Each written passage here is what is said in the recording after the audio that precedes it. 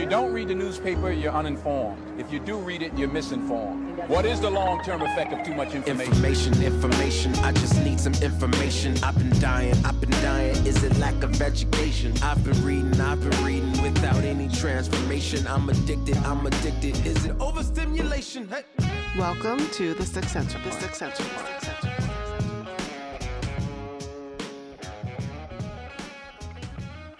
Hear ye, come one, come all. You are listening to the Sixth Sense Report with Darnell Samuels and Joel Nikoloff. What up, brother? We're back. We're keeping it going. Yes. All right. So, what's new, man? Well, if the listeners have already heard episode 38, it might sound like we took a little time to release that since I was referencing, recording in May. Well, I just had a kid last week, or on Sunday morning. Nice. Father's Day. Father's Day gift, baby Wow. girl. Happy Father's Day. Yeah, thanks, man. It was a great Father's Day gift. So, that's what kind of made us take a little longer than intended to start this season coming out. But I hope the listeners can give me a little grace because family kind of takes priority. Of course. And we want to be consistent. We want to be dropping an episode every week now for the foreseeable future. So we kind of had to take a step back until that kid popped out. Yeah, and then we also had a birth of a championship in the country. Yeah, for the Toronto Raptors. I'm off this week, so it works out great. I got to watch the whole thing at home. I put it on the PVR and kept skipping all the commercials. It was great. Man, for our U.S. listeners, man, you guys don't know how important. I basically summarize it like this: we needed that championship more than Golden State did. Just for the country in regards to, it was just huge, man. The energy was just off the charts in the city. It was one of those, moments, one of those moments that you'll never forget. And it'll definitely be documented in our textbooks until Christ returns. It was just that big and that important for us, for the Raptors. I'm really interested. I mean, obviously this is a little bit speculative. If the Leafs are to win in the next 5 years, which is a potential. Well, hold on. Well, technically, it's 26 years. So the last time we had a championship here was 26 years ago by the Blue Jays, and before that was 26 years ago by the Maple Leafs. Oh, wow. So we got to wait another 26 years? Yeah, bro. What you talking about, man? It's a good thing we don't believe in luck. I know. So what I was going to say was it'll be really interesting to evaluate whether or not this is bigger for Canadians and Toronto than the Leafs winning. Because if the Leafs are able to win in the next 4 to 5 years, it'll really give a good ability to proximate, to compare and contrast. The beauty of the Raptors is they're Canada's team. Right. Yes. I mean, we got 7 Canadian teams. I hope I didn't butcher that. In the NHL? Right. Oh, so Vancouver doesn't. It's not cheering. Vancouver's not cheering. Montreal's not cheering. Toronto travels well. The Leafs travel. Toronto is the hockey mecca of the world. Right. Let's get serious, right? Yeah. So that's where it becomes this really interesting contrast to say, we've got Canada's game, the hockey mecca of the world being Toronto. Right. Let's contrast that with the Raptors winning, because this celebration was insane, bro. Yes. I don't know, man, just looking at the pictures of sea of people, yes. Walking with the parade. The parade took I think it took them 5.5 hours almost. Yeah. And that was 3 hours later. They expected to be at City Hall for 12:30, and I think they got there at 2:30. Yeah, because they didn't expect that much people to be there in the barricade, so the police had to make a way for them. They couldn't even get out of the start of the parade because it was so many people. Yeah. So all the floats, I mean, they're not really floats, but all the, the vehicles getting out and starting the parade was an hour delayed alone. Yeah. It was epic. Was off the charts. Last thing, I want to know your perspective as you were watching the playoffs. Where was your head at with respect to, series and then... Very simple. Yep. I didn't see them winning the championship. I saw them losing to Milwaukee. And... yeah, I didn't see it, but when they got to the finals with Golden State, I was convinced when they were up 3-1, and they definitely yeah. I was obviously. until they were one game away. I didn't believe in them. Is that what you're telling me, bro? Yeah, no. Again, just from a basketball standpoint, they really just grit.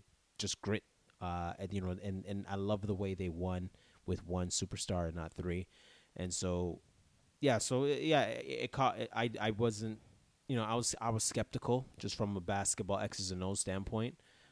Although they were the number one team in the East, sometimes I guess you get caught up in the star power. But again, if I can summarize it like this for the listeners, I went to the bar. I was at Joey's watching it, the game one, and I watched basketball my whole life.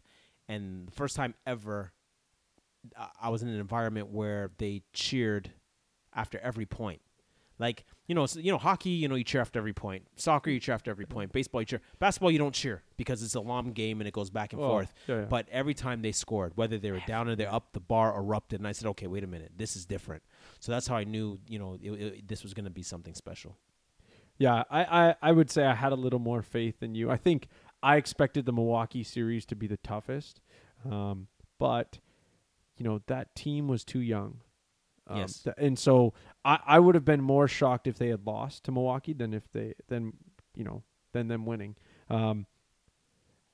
Granted, things can happen, and if it went to Game 6 or Game 7, I would have been, I don't want to say satisfied, but I would have been like, okay, it's understandable. But because they're so young, I was like, no, they're getting through. When it came time, for the finals, I don't know. My attitude was, if Durant doesn't come back, we're good. Like, and I don't want to say I was going on experts' opinion, but in essence, my attitude was, no Durant, Raptors win. With Durant, oh man, it's going to be real tough, if not impossible. And that one game he came back, like, that's the game we lost, Game 5, right? Like, I look at it like the lead he gave them early was unsurmountable, even though he only played, like a quarter and a bit, right? Like, but yeah, so huge Raps fans, obviously. I mean, if you're a Canadian and you're not a Raps fan, you're a loser. Well, I was gonna say that means you don't jump on bandwagons, and you're a loser, and you don't get a cut out of this championship. That's exactly what it is. But to be honest, there's an aspect that it still feels surreal, because I mean, I was unreal, yeah, for sure. Like, I was a Raptors fan because I worked at the Air Canada Center for years. Like, I watched that Carter era, like all of it. The All-Star game was in Toronto, T-Mac leaving. Like, I was working there watching games all the time. And that's how I became a basketball fan, was like, I'm working there, and you're just at the excitement of they became a competitive team in that era. Like, I worked there from 99 to 06. So yeah. That said, I mean, we've essentially almost got a mini episode we could release, but this is really an intro to a pretty heavy interview. A good friend of both of ours. We've had him on the show, and I mean, last time he was on the show, it's really our best show so far, in terms of download numbers. And so, we interviewed Samuel Sey, slowtowrite.com, and we kind of had a more focused interview this time around. One about pro-life and his work in the pro-life movement. And in light of what's going on in the U.S. and Alabama and the new anti-abortion laws and how it compares to Canada. So Sam did a very good job of answering a lot of difficult questions and also, tying up the loose ends in regards to the political landscape between Canada and the U.S. and abortion laws. So it was a really good interview, and y'all should check it out.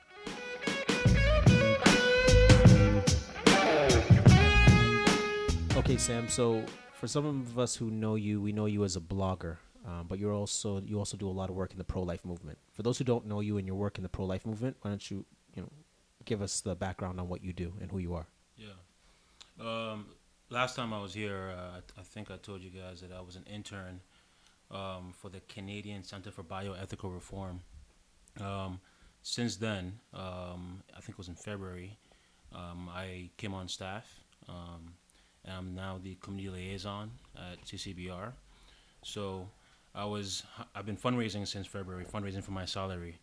But it was about a month ago that I started working part-time there, and I'm hoping that my fundraising will finish soon so that I can start working full time. Nice. So, what does your part-time job look like outside of the fundraising aspect? Well, it definitely, it absolutely requires a lot of studying in the pro-life movement. I'm still a rookie, and just studying Canadian law and studying all the pro-life arguments, all the pro-choice arguments, and just becoming more familiar with how to go about with my role. So I've been reading a lot of books and just studying, and also I'm still doing some of what I was doing in the internship. Just last week I was at a school, at a public area at the school, and just talking to students about abortion and trying to change their minds on it. And by the grace of God, I spoke to 10 people, but 6 of them were, 4, no, I'm wrong. 6 became pro-life. Wow. Yeah. Were they? And so you're saying 10 were originally pro-choice, and 6 they changed their opinion. Yeah, and they thanked me, and they were very sincere in that, and they told me that they're going to go back and try to convince their other friends to become pro-life too. So, yeah. Wow, that's pretty meaningful work. Mm-hmm. Yeah. I'm assuming that's what draws you into it. Yeah. You know, I quite enjoy it, and I forgot to. I've done a few speeches too. Last month, I was part of the very first March for Life in Toronto. That was quite a special event. I was very proud and honored to be part of that. I've spoken at other churches too and other events, just trying to help push the pro-life movement forward. So that's what I've been doing. So it was at Queen's Park, was it? Yeah. And then, sorry, did you gave a speech or something? Yeah, it was a short 5-minute speech on basically a story of a friend of mine who came to me and crying for help, basically, but I didn't know that she was actually crying for help. She had an unplanned pregnancy, and she came to me and said, "Sam, what would you say to a girl considering an abortion?" And I didn't think she was being serious. I thought it was just a random question. So I said, "I don't know." And soon afterwards, she ended up getting an abortion within the same week. So I explained that in the speech. And then I also mentioned that last summer at the internship, I was able to change 73 people who were originally pro-choice. I was able to convince them to become pro-life. So that was the main part of my speech. Okay, wow. So that's what you do. You change minds. Yeah. Okay, wow. Okay, just like an evangelist for pro-life. Yeah. I guess. Okay. So would you say that most of your research then is, or I guess how would you bifurcate your research into categories? I mean, it sounds like some of it would be argumentative tactics, apologetics. But also, when you're talking about the law, that sounds more, whether it's writing a memo or documentation type stuff. So I don't know, just some of the stuff you were talking about with respect to your research and things that you do. It sounds like there's multi purposes. So yeah, for sure. Primarily, I'm studying so many different things right now, man. I'm studying, all the apologetic side of the pro-life movement. I'm studying the history too, particularly Canadian history, and then, with what happened in Alabama, for example, I looked into that because it's always good to just be aware of the pro-life movement. Right, and that's been getting a lot of traction and attention. A lot of celebrities speaking out about it. For our audience who's not familiar with what's been going on in Alabama and the implications of the law that just passed, can you expound on that a bit? Yeah, I believe that the bill was passed. A new bill in Alabama was passed. I think it was sometime last month, and it was it basically restricts abortion, except for just 2 cases, with just 2 exceptions, being that abortions can be legal except for if it's a serious physical health to the mother, and if the baby has a lethal anomaly, or if the baby what's a lethal anomaly? Basically, it's a fatal illness or a fatal disease that will kill the baby soon after their baby's born. So before that bill, Alabama had it was legal to have an abortion up to 20 weeks before the baby, so up to 20 weeks in a pregnancy. But the bill now makes it illegal at any point of pregnancy, except for those 2 cases I just mentioned. Oh wow. Okay, so would you say that this is a victory for pro-life movement? It's yes and no. It's not a victory because ultimately we don't agree with exceptions, right? The bill rightly says that they quote the American Declaration of Independence, where it says that all life, are created equal. All man is created equal. But yet, it essentially says that if you're gonna die soon after you're born, then you're not created equal. Or if you are a health risk to your mom, then you're not created equal. So then, it's not really a victory because we believe that every single baby, every single person deserves human rights, deserves the right to live. But it's obviously better than the last bill, and we're hoping that once it's taken into effect in November, then perhaps in the future there could be another law that will make it better. And really, honestly, the bill is really intended to challenge Roe v. Wade. The sponsor of the bill, his name is Terry Collins. He said that the bill is about challenging Roe v. Wade and protecting the lives of the unborn, because an unborn baby is a person who deserves love and attention.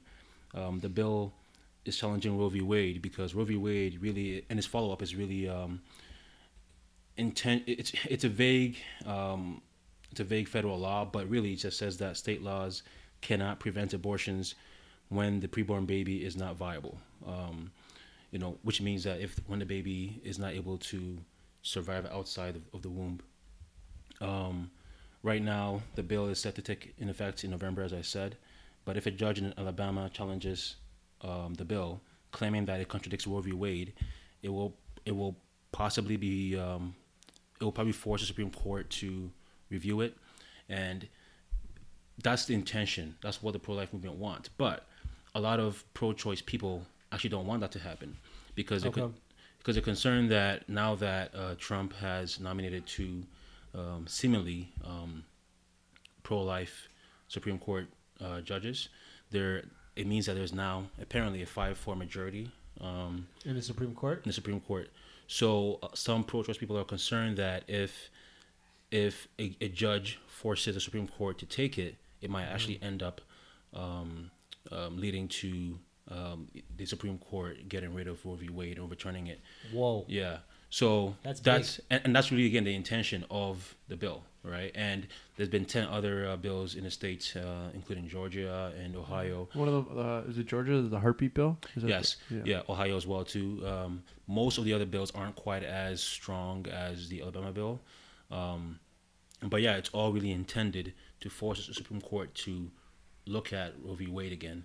And if it does, there's a very good chance that Roe v. Wade could be reversed. Wow, man, to me that sounds impossible. Because part of it is because I didn't know all this before, and for me, I was like, oh wow, like there's actually a hope to overturn, this pro-choice movement. Mm-hmm. Well, the crazy thing about Roe versus Wade, I mean, context-wise, I mean, I listened to Mueller, the briefing, and lately, in the last 3-4 months, abortion's coming up like once a week, partially because all these bills are getting passed, proposed, and whatnot. Yeah. And I believe I heard it from him, but in the original ruling, the whole 20 weeks thing was intended to be kind of reviewed. Yeah. Right? Because it was this arbitrary line drawn in the sand to go like, okay, this is where we can say, or we're speculating life begins. Mm-hmm.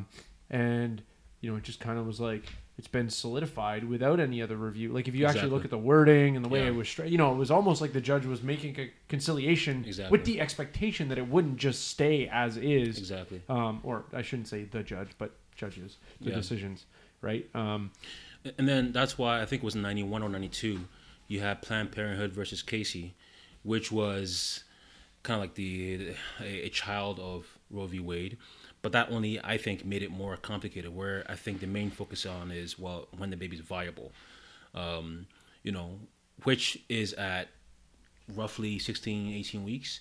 But there's no real clear case that says that at this point you can't have an abortion. So anyway, you know, this bill is directly challenging that, and we'll see what happens. Look, we've been burned in the past by supposedly pro-life politicians or judges ruling the other way. So we hope that this time Right. the new judges will do what is right. Okay. Well, so the crazy thing, just I want to jump on a word you just said about the whole viability thing. There is, so I mean, anyone wants to find this, just literally Google these words: lamb born in a lab, and they basically created an artificial womb to successfully grow a baby sheep. Wow. Which basically kind of indicates that viability starts, you know, at inception. Exactly. You know, yes, there may be complications, difficulty, you know, things that we say, Yep. oh, it might be difficult for the mother, right? Like if the mother's life is at risk. Well, we have I mean, obviously this is early stages, but you have potential alternatives Yeah. to go, we can save both. Yeah. And really, viability starts, as you said, when you have life, right? Because the whole point of being human is you're a human. You know, you're a life because you're a life. So if a preborn baby is a human life, at any point, right? So you don't switch DNAs when you become, you know, when you're so-called viable, right? sorry, define viable. So viable means that you can survive outside the womb when you're born, even with support from doctors. It just means that you can actually live. Okay. So an embryo, for example, no matter what, cannot live outside the womb. Has to be Right. impregnated, or Right. it has to, you know, Yeah, it has to be in the uterus. Right. and grow. Okay. So Sam, like, what are the implications for Canadians? Like what can we learn from what we're seeing in the States? Yeah. Well, one is we need to be informed. So, for example, many Canadians were upset about the New York bill that was passed a few months ago. The New York bill essentially makes it legal to kill preborn babies at any point during pregnancy. And potentially up to a week after. Exactly. If you hear the guy's quote. Yeah. Whoa. Yeah, it's quite ridiculous. Many Canadians were rightly upset about that. The fascinating thing about that is many of them didn't know that we have the exact same law here, but it's actually nationwide. At least in New York, it's simply just New York, the state of New York. I didn't know that. In Canada, it's completely legal. I mean, Anywhere. To let's say steel man the opposition, they would claim that, you know, anything in third trimester is extremely rare and requires a lot of approval. Yeah. And I mean, they would say it comes back to essentially saving one life of two. Yeah. To have an abortion at that later stage, but you know, with the way things with respect to like mental health, you know, being more of you could use mental health as a rationale that my life is unviable or unsafe. And my point is to point out that people can abuse, of course, the laws that are in place, even though, yes, it should be rare. And yes, the intention might be that we have to worry about saving one of two lives. Again, just trying to make sure we're not painting the picture improperly. Yeah, and in Canada though, it's a lot of abortion clinics have apparently internal policies that says that they do not do abortions past 5 months. The problem is, it still happens. An internal policy isn't really, a strong rule, right? It's still really just your own. Based on your own subjective thoughts. So in Quebec, for example, and I don't remember the exact number, we learned that there are several cases of hundreds, perhaps thousands, all across Canada, where late-term abortions do happen. Wow. So, but the point though is that many Canadians were rightly aware and upset about what was happening in New York, but even in our own nation, we don't have a clue as to what's happening here. So we need to be informed. Secondly, we need to care, all right? A lot of Canadians don't vote for pro-life issues or pro-life politicians because we're not informed. We don't know what's happening. In Alabama, they're very aware of what's happening. They've been actively trying to introduce pro-life bills in that state for a while, and that's why they've been able to do what they just did a month ago. But in Canada, we don't vote on pro-life issues. We don't keep our supposedly pro-life politicians accountable.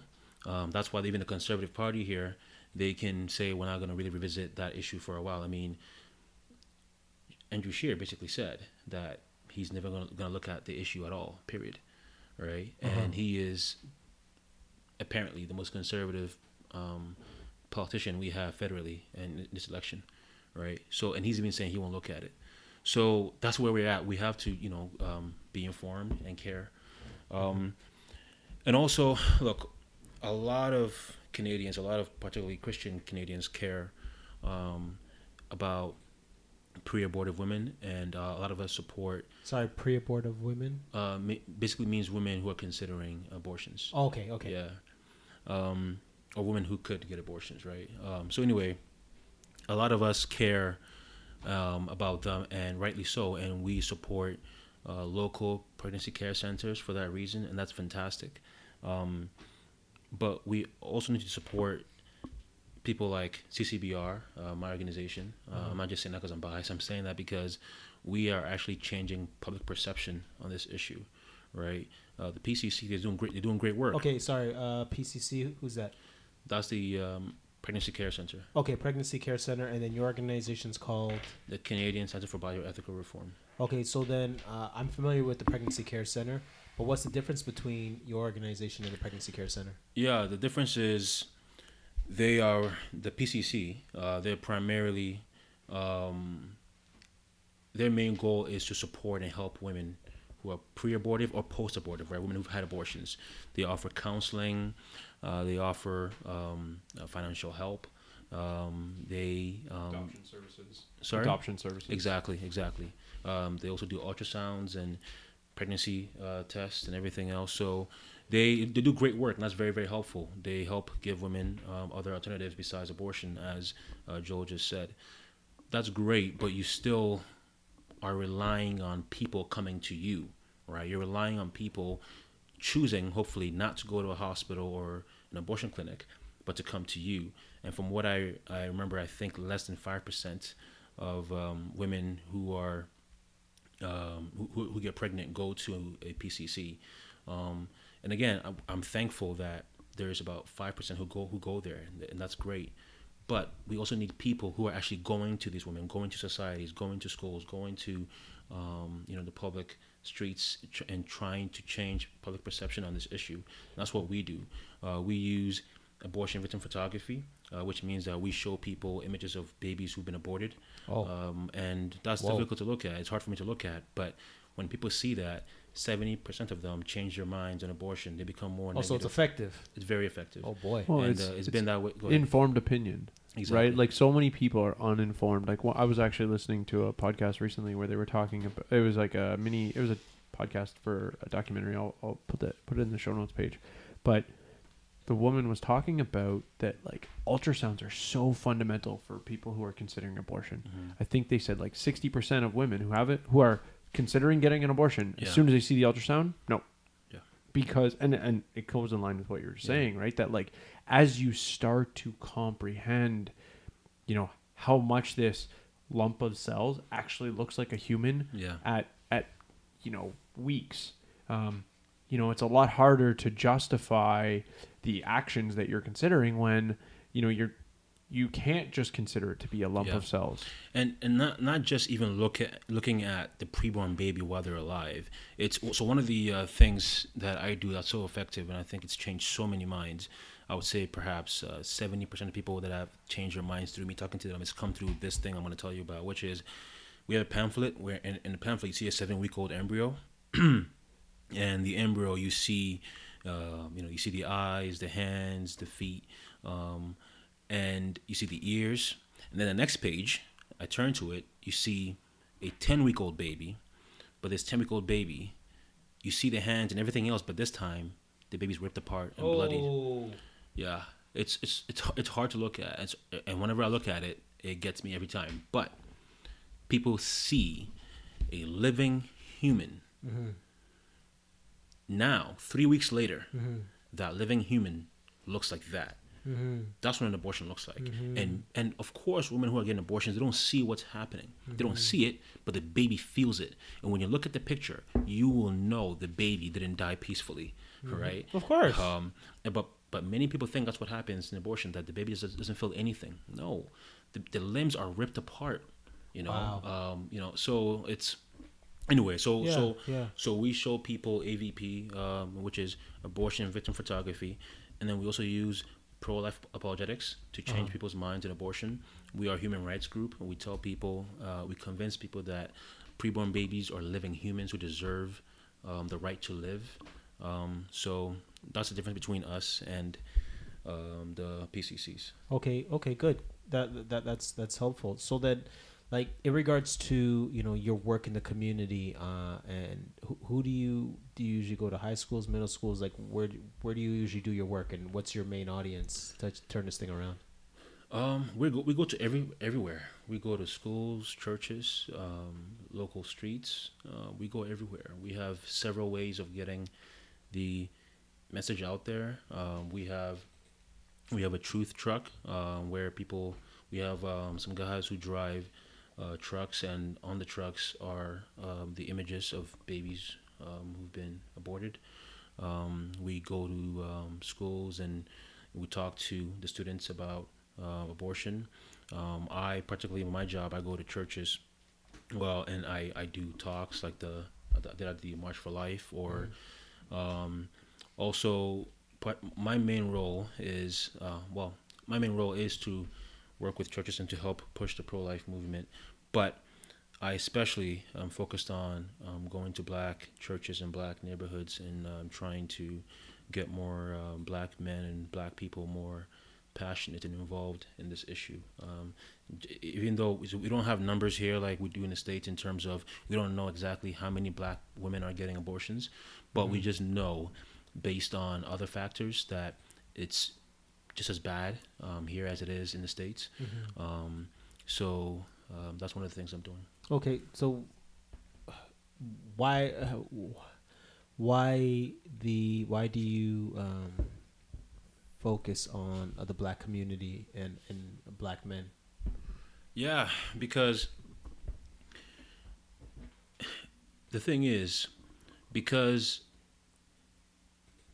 abortion is rampant in black communities, that means then that black men are not stepping up. I've had many talks with black women who said they've had abortions, or they were considering having abortions because their boyfriends and husbands were encouraging them to have an abortion. I'm convinced that if the majority of black men were to say to their women that, look, I know it's going to be hard, but I love you so much. I'm so dedicated to you and our child that I'm going to stick around and I'm going to protect you and our child. I don't see women saying, nah, forget that romantic words, I'm going to go kill the baby. Yeah, right. That's just not how it works. Right. I was talking with somebody who worked at the pregnancy care center, and she worked the phone line, and she was just saying, yeah, like she said, 80% of the attempts for abortion are because the men don't want it. Yeah. I shared a meme a little while ago that was like, I don't remember what the headline like across the top was. Something about, how do we fight abortion, was like, make men accountable again. In the sense that, and I think, we could devolve into a conversation about about family if we wanted to, but I think there's definitely multiple components to why these things happen, right? And the lack of men stepping up and taking responsibility for their children. Yeah. I mean, obviously there's a secondary piece to that, where like having kids out of wedlock. For me, I think my biggest thing that I've been wrestling is not necessarily the right word, but really thinking through and kind of how do I articulate this, is around the idea that we like, I think of abortion, the morning after pill, any sort of things along those lines. We are teaching, let's say, the youth, the young adults, to take actions without considering the responsibility that those actions entail. So like sex period has generally consequences that you should be responsible for. And this to me structurally is an aspect of like both parties involved aren't taking responsibility and they're escaping their responsibilities. Right. And part of it is like, you know, and I'm sure you see it, especially as Christians, when we witness about the Lord Jesus Christ, and we see conviction hit a person, you can see it in their eyes. I find that, you know, conversations about abortion, it brings that same conviction. Yeah. And you see that same conviction in people's eyes as soon as you start talking about it. There's a sense of, you know, some people being uncomfortable, swallowing their spit, you know, looking around. So yeah, it definitely makes a lot of people uncomfortable. But again, like you said, it's necessary, especially for men, to, you know, first of all, be selective with the women they lay down with, and to be responsible for it. And yeah. See, abortion is the best thing to happen to a lot of black men, a lot of white men, a lot of men, period. Because, think about it, you get to sleep around and do whatever you want. Oh, for sure. Without fear that you'll, as you're saying, be responsible for a child. So a lot of men say they're feminists, they're pro-choice, all of that. No, they're just pro-sex and just using women and using their bodies, and then saying, "Oh, well, get an abortion because it's your body." Yeah. After you've used her body for nothing, Yeah. than just sex. Yeah, my mom says, you know, it's the girl's baby and the guy's maybe. You know what I mean? So it's one of those things where you gotta be up on that and pay attention. And you know, and I guess you're right, man. That would be such a huge movement to you know, rally the men to be men and to love women. And it's funny because maybe like even the feminists, you know, would. Yeah, I don't know what their response would be to that in regards to. Well, I don't think you could beat that apologetic of men wanting to love a woman and to be responsible for the life that they bring into the world. Like you can't. There's no political argument against that, and I think that's the best witness. You know, so that's really good work. But I would also ask, you know, you're known for, you know, your controversial views, you know, socially. Me? No. What are you talking about? You know what I mean? In regards to, you know, social justice movement and your views on the black community. And it's well documented in your blog posts and your viral blog posts and so forth. Just kind of asking a question. Is abortion a social justice movement? Would you say that? Yeah. No, it's not, because social justice is primarily about stripping equality of opportunity and human rights from individuals to establish special privileges and equality of outcome to a preferred group. And in this case, it would be to women. All right. Look, that's actually what pro-abortion people want. They want to strip away a baby's right to live. They want to strip away human rights from the preborn babies and give special privileges to women. So pro-abortion people are actually pro-social justice proponents. Pro-life people like myself, however, are human rights advocates who affirm that all humans deserve the right to live. So no, those are actually directly contradictory ideas. I'm a human rights advocate. I'm not a social justice advocate. If I was, I'd be actually pushing pro-abortion ideas. Oh, so social justice would be pro-abortion. Yes. And sorry, walk me through that logic. So, well, he doesn't really know. I'm just kidding.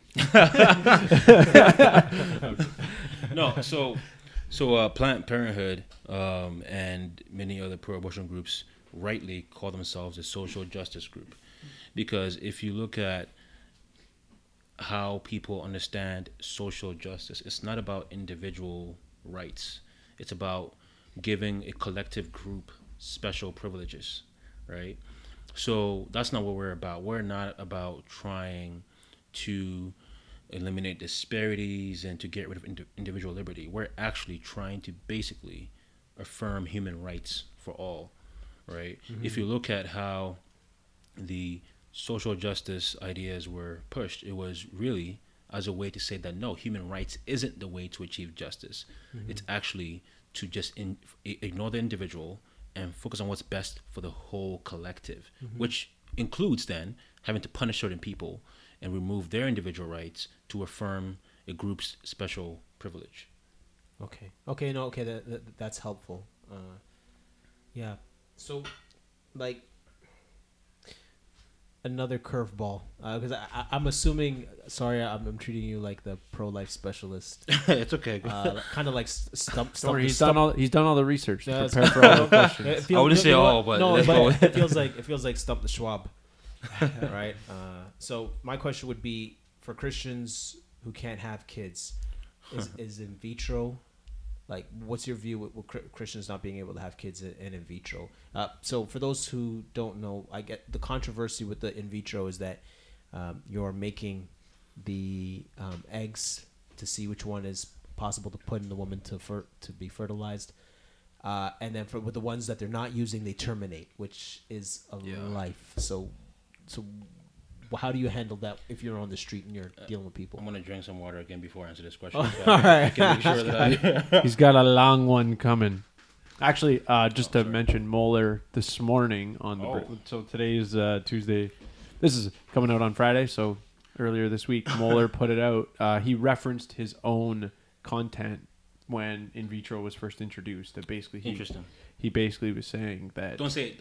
Okay. I want to know. Okay. Yeah. Okay. I'll come back and Later on. Yeah. Let me know I'll whether affirm or deny your position. Yes. But I'm assuming it's. Yeah, because if he disagrees with me, then he's wrong. No. I think I already know what he was. I think I know, but okay. So, in vitro fertilization in of itself isn't wrong, right? It's in of itself not wrong because the parent, the couple, or the mother is not actively killing a baby if they are getting in vitro fertilization. However, as you said, it naturally tends to inevitably lead to embryos being left behind, not simply to be killed and destroyed when they're no longer useful to the doctor and the mother, but oftentimes they're left frozen in a lab for years. That's not right either. So unless a couple or a mother can ensure that if they go through that process, unless they say that we're not going to leave any embryo behind or destroyed, unless they say that, then I think then it's okay. Leave no embryo behind? So here's let me break it down just for you. Okay, and I don't understand. So, I don't know. So the idea being you would fertilize 15, 20 eggs. Yeah. You kind of I don't want to say they diagnostic, but to some extent they'd probably evaluate which ones are the most viable, and then they would implant, let's say 5. Honestly, when you do in vitro, there's a high probability of having twins. Okay. Because you're putting multiple fertilized eggs in, but part of the reason is because the couple has been having difficulty having one egg implant in the uterus. Okay. So the idea is to kind of up the ante through medical innovation. And his point is, unless they're saying you're going to fertilize 5 and implant all 5, there is some inconsistency with being pro-life and taking in vitro where no egg is left, where an egg is left behind, whether frozen, terminated, whatever. And by egg, you mean a fertilized egg. Yeah. Yes, sorry. Yeah. So fertilized eggs, essentially are the same concept with pro-life is at conception. Yep. Right? And so in vitro potentially circumvents that, and Moeller is completely in agreement to your position. Okay, he's a very wise man then. Yes. If he didn't agree with me then I would say chances are your research came across I think he was co-author on content, and I think there was a number of Christians when in vitro first came out that he said he was one that wrote a chapter on it, kind of putting together. Okay. I read so much I don't remember what I've read and whom I read it from, so yeah. Right. Okay. No, that's very interesting. Because in vitro is one of those controversial points where it leaves a lot of Christians confused. I know that it's very big in the gay community to use in vitro to have children. And I remember I was listening to an interview with Joe Boot, and the guy asked Joe Boot about in vitro and gays using it, and Joe Boot said, well, he's like, first of all, in vitro is very expensive and it costs us a lot of money. Yeah. And then Joe Boot said, what is it my business you can't have a kid? My neighbor can't have a kid. Like, what is it my business? Why is that my concern or my responsibility that you can't have a kid, that I should fund it? They're like, and he says, in regards to homosexuals, well, if you guys are really concerned about children and family, then you guys would adopt and not do in vitro. But he says it's not about family for them. Essentially, that was his argument, and I was just like, whoa, well, drawing that line that way. And well, Joe Boot is a very, very wise, brilliant man. So, yeah, no, I just thought it was an interesting apologetic in regards to that argument, where they're like, okay, well, if it's all about family, why not adopt? Because there's a lot of kids who need a home. Yes, yeah, and I try to be careful with this because, look, there are many women, many couples who obviously want to have their own child, and that's good. But at the same time, yes, are you willing to let a lot of your own children, right? Because remember, those embryos aren't just some random embryos. Yeah. These are your children. Are you willing to let your children, just be frozen in a lab somewhere and be destroyed? Are you willing to ignore adoption, so that you will do anything you need to do, including allowing other children to die potentially, so you can get pregnant? Because if the whole point of being a mother and a father is because we love children, then why allow so many other children to die so that could happen? It doesn't make any sense. So. Okay, last time you were on the show. Well, hold on. I would just want to, for the listener, I'm assuming your endorsement of Joe Boot was in specific to his comment, not in general endorsement of the man. Yeah, I'm just being silly, but no, I'm sure you'd have plenty of area for disagreement. I mean, I do endorse him, but we do disagree with certain things. Yeah, but I just thought, what though? I'm curious now. No, I wouldn't be able to pull off certain things at the moment, but yeah. I just know I know personally there's been some things I'm like, oh yeah, I don't agree with you. I don't agree. But the way you were like, oh, Joe Boot is a wise man. So I'm assuming you mean political, that I'm a libertarian and he's not. Definitely, yes. Yeah, we're on the same page. Then, yeah. But I would say 90% of the time, on anything else, we would all agree. Yeah, well, Joe Boot makes me laugh, man. In that, he's consistent and he draws hard lines. Yeah. And for me, like as a learner, it's helpful to hear people who draw hard lines, so I could be like, oh, okay, that's clear. Yeah. And when I mean a hard line, I mean he's just very clear. Like, look, man, we're not rolling with this. We're not doing this. We're not doing this, and this is what we're about. Yeah. I'm reading his book, The Mission of God, and I don't agree with everything, considering my views theologically and politically. But he's a very, very, very smart man, and he actually, I had the pleasure of writing for Ezra. Yeah, Ezra. Yeah, Ezra's solid. I love Ezra. Yeah, for the Jubilee Journal. So so we won't agree on everything, but he's a solid man. Yeah, I my position is that I generally disagree. Would probably be where he's maybe a little too pro-military for my liking. I'm staying out of this one. Yeah. No, I'm just well, sidebar. knows? Let's get back to it. Yeah. Okay, so last time you were on the show, you made an interesting statement about North Korea and China. So on your blog post, you wrote, between the three nations, without any restrictions on abortion, two of the nations are communist countries, and the other is Canada. North Korea and China are the only nations in the entire world with comparable positions on abortion. So my question, and you said that the last time you were on the show, and you kind of mentioned it in passing, but I'm just curious in regards to, so where is the ideological correlation in regards to Canada and then two communist countries have something in common? Like, what do you think is the ideology root for why Canadians are thinking like communists, I guess? Yeah.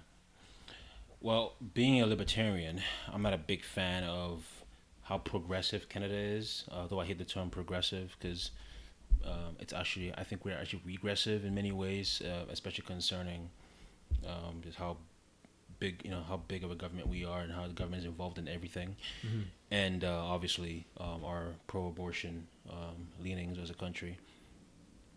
But I think I didn't mean to suggest that there's an ideological similarity between the two communist nations in Canada, because their laws are a reflection of their communist beliefs.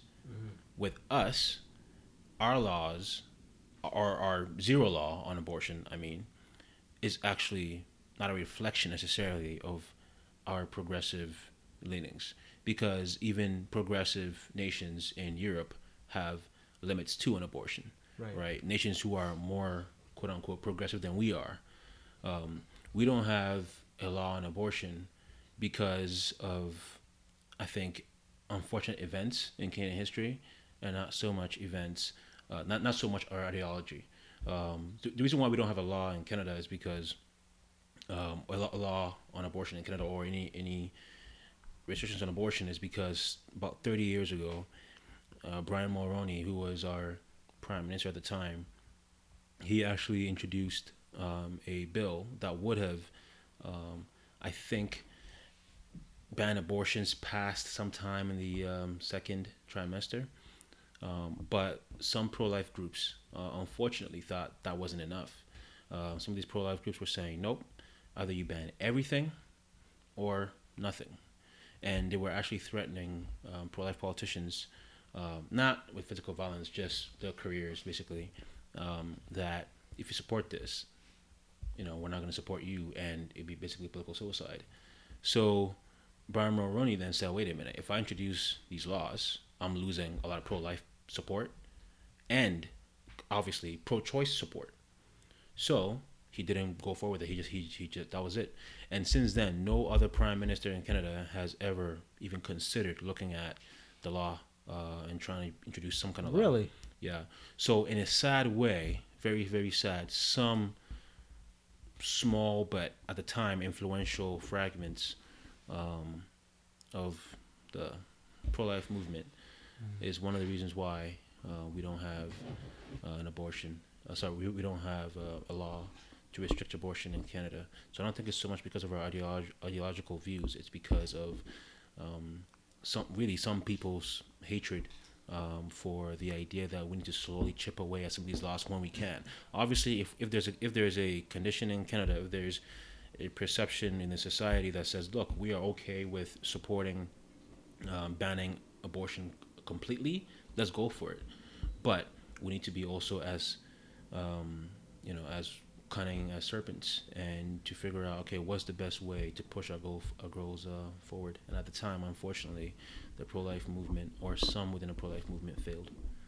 No, okay, that's man, Zeb, you know your stuff, man. Oh, Well, if you listen to some people talk about the heartbeat bills, in the U.S., I was listening to, I think probably Cross Politic is what I was listening to. Just there's a level of criticism that those bills don't go far enough. Yeah. And I think it's an interesting conversation around taking incremental steps and being satisfied with something that cuts back, let's say, the time frame of when abortion is available, versus all or nothing.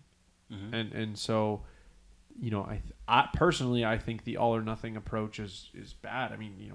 Sam being in agreement with respect to libertarianism, my attitude isn't let's blow it up and start from a laissez-faire minimal government. It's get there incrementally, pull back the amount of spending, in a manner that people can transition, as opposed to just simply blowing things up. And so I would say the same thing in this regard. Obviously, it's a little bit different, and if for some reason Canada changed its tune and was willing to adopt an all or nothing, obviously I wouldn't say don't. But there's an aspect where, in my mind, I'm like, it just boggles my mind that these groups would be, all or nothing, and not be willing to take a win that at least creates some restrictions and takes us out of the class of 2 other communist countries. And honestly, this is why, I plead with people who are pro-life to support the right groups. Look, 99.9% of pro-life organizations are great, but not everyone is as effective, right? The key word for CCBR, my organization, the key word that we use all the time is effective. All of our arguments are effective. All of our strategies, including AVP, abortion victim photography, it's effective. The key word that we focus on is effective, right? Because that will actually lead to change. So we plead with people to support us, because look, again, we would very happily ban abortions completely. Look, I'm not completely satisfied with the bill in Alabama. I'm not from Alabama, obviously, but I don't believe that, look, so there's a Dublin Declaration, which is over 1,000 medical professionals saying that there's actually never, ever, ever a case where you have to kill the baby to save the mom. Many people don't know that, but it's because when a baby... That's usually the main argument that people use. Yeah, and but the thing is, it's a myth, right? Because when a baby... when a pregnancy threatens the mom's health, at that point the baby is already viable. It's usually within 5, 6, 7 months into the pregnancy, and by that point you can simply induce labor, right? So that's why these doctors said you never have to kill a baby to save the mom. So the bill in Alabama actually falls short on that basis. Also, the idea that it's okay to kill a baby if they're going to die shortly after they're born, as the bill says is okay. That's not right either, because then you are measuring the value of life, right? As Christians, we know that the Bible says that God forms the baby. It's God who forms the baby. We have zero right to then rip that baby apart. We don't have any reason, any right to do so. God is the one that gives that life. We cannot take that life away, no matter what.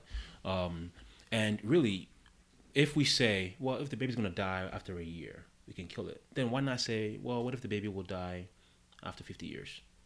What's the difference? How do you measure 50 years as being, well, long enough, right, but 1 year isn't? Who measures that? It's very subjective, right? A life is a life. That's a life.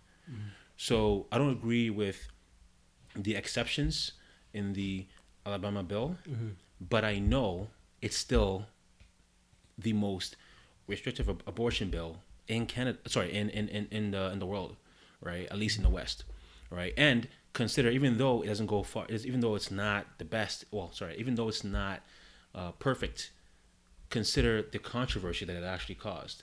And we hope that, again, the whole intention is that it will reverse Roe v. Wade, and then hopefully then you will have actually bills and pro-life bills that will protect all babies and not just most or some. One, it's crazy, like with respect to what you're saying about mothers, inducing labor and looking at viability at that point, right? There's something I shared not that long ago. The headline was "Born at 21 weeks, most premature baby is thriving." So 21, which is literally a week after Roe v. Wade. Yep. They've had a premature baby born and survive. So in general, it was a conversation Jenna and I had, right, with respect to our kids. Like, okay, so what happens? It sounds like you're pointing out the fact that it's not a true not a true dilemma we would have been in, but like, if we get to the place where they're saying, your life's at risk if you continue to carry the baby, what are you going to do? And it's easy. I don't want to say it's easy, but for Christians, there's an aspect where I'm going to trust God. And so if you don't have that faith, I can understand you're in a little different dilemma than those who, believe in eternal life and things beyond. This life is not my home. This world is just the beginning. Absolutely. It's a little, I can understand that it's a little easier to make a decision to say, I'm willing to take the risk. Yeah. But at the same time, it's based on the way the quality of medical care we get in heroic, what they're called heroic scenarios, right? Like someone breaks an arm, gets a finger cut off. Our medical system is amazing, right? The ability to preserve life on the brink of death, i.e., giving birth and things go on. The fact my wife can take an epidural and largely give birth with minimal pain, as opposed to the curse of woman, and actually have to give birth in severe pain, is a medical phenomenon. That's a blessing, but at the same time, I think we're a little bit ignorant to think, there is this dilemma that the woman might have to sacrifice her life to save the baby. Absolutely. Especially, maybe 200 years ago, as opposed to today. Mm-hmm. And God's word is perfect. God's word is always right. But doctors can be wrong. And I've seen that time after time. I spoke to a high school student last year who told me that he was actually originally pro-choice. He was arguing that no, it's okay to kill. It's okay to kill.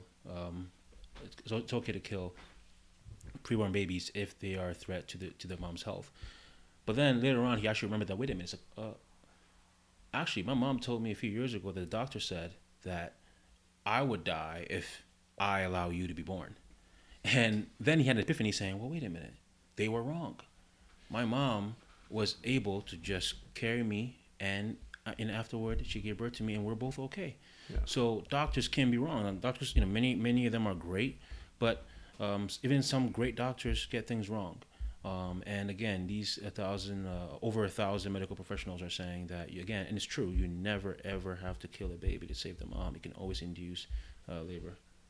Yeah, I mean, in essence, you're putting the baby in a higher risk of death situation, because inducing labor, like the scenario I gave you with the 21 weeks, obviously, maybe not obviously, there's a potential that was an induced labor, but there's also potential that wasn't. Mm-hmm. Yeah, and we know that when a baby's born, I think it's really once it's 4 weeks out from the due date, you're really not that much risk. Mm-hmm. But beyond that, that's where they have a little more concern. Mm-hmm. But inducing labor to a risky situation is a lot more likely of two people living than saying, oh, there's a risk to the mother, so we're going to abort. Mm-hmm. Right? Like, you can, as you pointed out, you induce labor, and now you're in a scenario where, there's risk, but you're taking a calculated risk to preserve two lives, as opposed to just defaulting.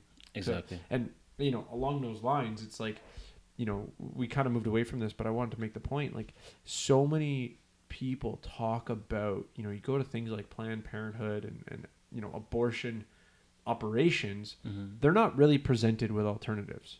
Really, they're pushing abortion, and as much as people want to be pro-choice, I think if you really understood the abortion business that's actually going on, you'd be disgusted. Yeah, because for a woman to be given all the options laid out in front of her, it's like, why do these Christian organizations, whether I think there's one in Hamilton called Atwell, you guys were talking about the pregnancy care center, why do they have a business? Why do they actually can exist? It's because there's a lack of care outside of abortion, right? Like when a woman is struggling with her, being pregnant and not, whether there's single, she's going to be single and all, all those things that the controversy that, the brain aspect of like just, analyzing everything and everything's running through their head, you go to a scenario and it's like, okay, I can take all your pain away. Mm-hmm. It's not, let's engage, let's help you. Let's help you make the right decision for you. Mm-hmm. And not to say that I'd be pro a scenario like that where they're, still giving abortion. But that's a drastic, I feel like that's the world that the pro-choice side is trying to paint when it's so not the reality. Yep. And that to me is what bothers me about the pro-choice side. I would, as much as I've, last time you were here, I said, for people who don't view sanctity of life the way that we do, I can be a little bit more comprehending that you can logically come to the conclusion of, oh, I'm willing to take a life. For Christians, I just can't comprehend. If anyone's pro-choice and they're Christian, I'm like, I don't get it. Like, it doesn't make sense to me. And so, again, going back to the idea that, like, sure, you want to be pro-choice. I disagree with you. I'm going to argue with you adamantly. But, if you really comprehend this scenario that you're what the application of what you're arguing for looks like, it's pretty disgusting, in my opinion. Absolutely. Yeah. So, Sam, how can we support your work? Yeah. So there are two ways people can support. So I'm in the middle of fundraising for my own salary. People can, if they desire to, contact me either Facebook, Samuel Sey. Just look for the handsome black man there, the Samuel Sey. They'll find me. Or just comment. Just mention me on Twitter. Or much easier way is to email me at slowtowrite@gmail.com, and I'll be happy to reply to them and hopefully have maybe a phone call or just email each other back and forth, and then they can support me that way. Or also, they don't have to support me directly. They can just support CCBR as a whole. They can just support CCBRs and just everybody. We have about 20 staff members across Canada, right? And we're all just trying to go to all over Ontario and BC and Edmonton, trying to advance the pro-life movement in Canada. We want what's happening in the States to happen here too, so they can support CCBR as a whole. And also, there's also great groups like Right Now. So CCBR, what we do is we're trying to change public perception on abortion. Right. Then you have a group called Right Now. They're trying to change local elections, and they have done so in the past, where they're trying to get pro-life politicians in the political world. And you also have a group called We Need a Law, who are trying to introduce a law with the help of what we've done to establish. I think we're changing minds. We're changing public perception. We're also partnering with Right Now, as I said, who are changing elections to elect pro-life politicians. And the three of us and other groups are doing a lot of good work. So support Right Now as well, to support We Need a Law. Just sign up to the newsletters and just see what's happening here in Canada. We need people who agree that abortion should be unthinkable to really get behind us. If they can't support us financially, pray for us. Come out to our March for Life, and hopefully next year or two in Toronto, May. We just need people to support us in any way they can. You're doing a good work, man. You're like the, Malcolm X out here of pro-life. Not Malcolm X. Not Brother man. Malcolm? No, I'm not a fan of Malcolm X, man. Get your hand out my pocket. Not a fan of Malcolm X. No. Right. But well, I mean, when I think pro-life, I think you, because I've seen all the work you're doing, and you being out there doing the work, and a lot of people are seeing the work you're doing, and even just you answering the questions that I had. It shows to me that you really know what you're doing and you're really passionate about this. So please, listeners, support the work of the pro-life through this brother. He's doing a really good work. So thanks for coming on the show, Sam.